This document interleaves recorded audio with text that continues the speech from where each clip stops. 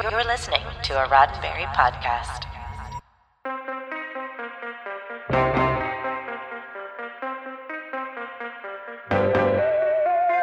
A long time ago, in a galaxy far, far away, Han Solo went on some exciting adventures with Chewbacca long before they met Luke Skywalker. I'm Ryan Myers, and this is your SciFi5, 5 minutes of science fiction history for March 29th. And on this day in 1979, the first book in the Star Wars The Han Solo Adventures series was published. Han Solo at Star's End by Brian Daley hit bookstore shelves, much to the delight of eager Star Wars fans, hungry for more adventures in a galaxy far, far away. So where does this novel take us, and how does it fit into the Star Wars Expanded Universe, now Legends, books?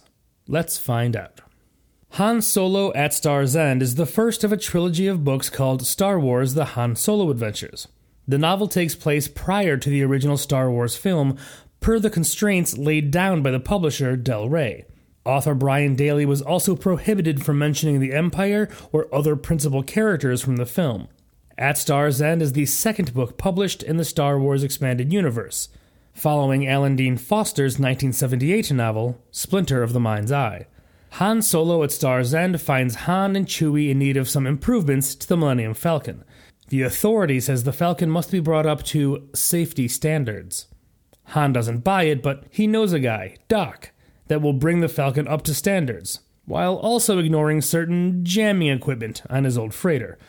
However, Doc is nowhere to be found. He's disappeared without a trace. Doc's daughter Jessa is willing to make the repairs for Han, but not without a price. Han and Chewie will need to pick up some undercover agents at the Authority data center on Oron 3, and then find Jessa's father. No big deal, right?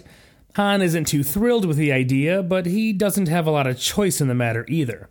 Can Han and Chewie pick up the agents and solve the mystery of the disappearing dad?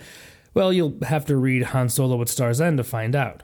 Han Solo at Star's End was well received by Star Wars fans. It helped to establish certain ideas that are within Star Wars canon today, and its success begat 2 sequels and even a comic strip adaptation. More on its influence and its author in just a moment.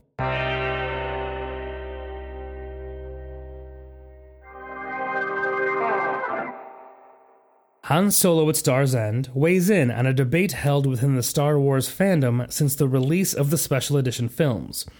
Han indeed shot first. Han says in the novel, "I love to shoot first." Hard to argue when it comes straight from the horse's mouth.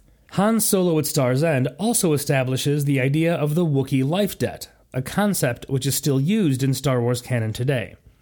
Its sequels, Han Solo's Revenge and Han Solo and the Lost Legacy, were published in 1979 and 1980 respectively. In 1992, the 3 books were released as an omnibus edition. In 1980, writer Archie Goodwin and illustrator Alfredo Alcala adapted the book for the Funny Papers, releasing the story as a comic strip. It was very nearly the last Star Wars comic strip as well.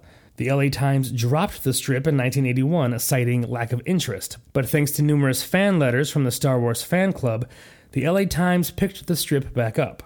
Dark Horse Comics republished the strip in graphic novel form in 1997. Author Brian Daley not only wrote the Han Solo Adventures trilogy, but he also wrote all 3 of the NPR Star Wars radio dramatizations. Production of his dramatization of Return of the Jedi was completed mere hours prior to his death from pancreatic cancer on February 11, 1996. The dramatization is dedicated to his memory. Daley also wrote many other works of science fiction and other beloved science fiction properties, including 16 Robotech novels and the official novelization of Tron. With credentials like that, the odds are good that you'll enjoy Han Solo at Star's End. But really, you should never tell me the odds. This has been 5 minutes of science fiction history, your daily Sci-Fi 5 for March 29th. Sci-Fi 5 is produced by Roddenberry Entertainment.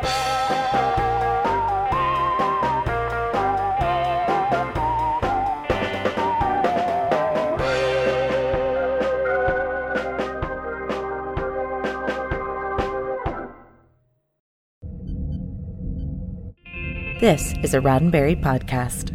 For more great podcasts, visit podcast.roddenberry.com.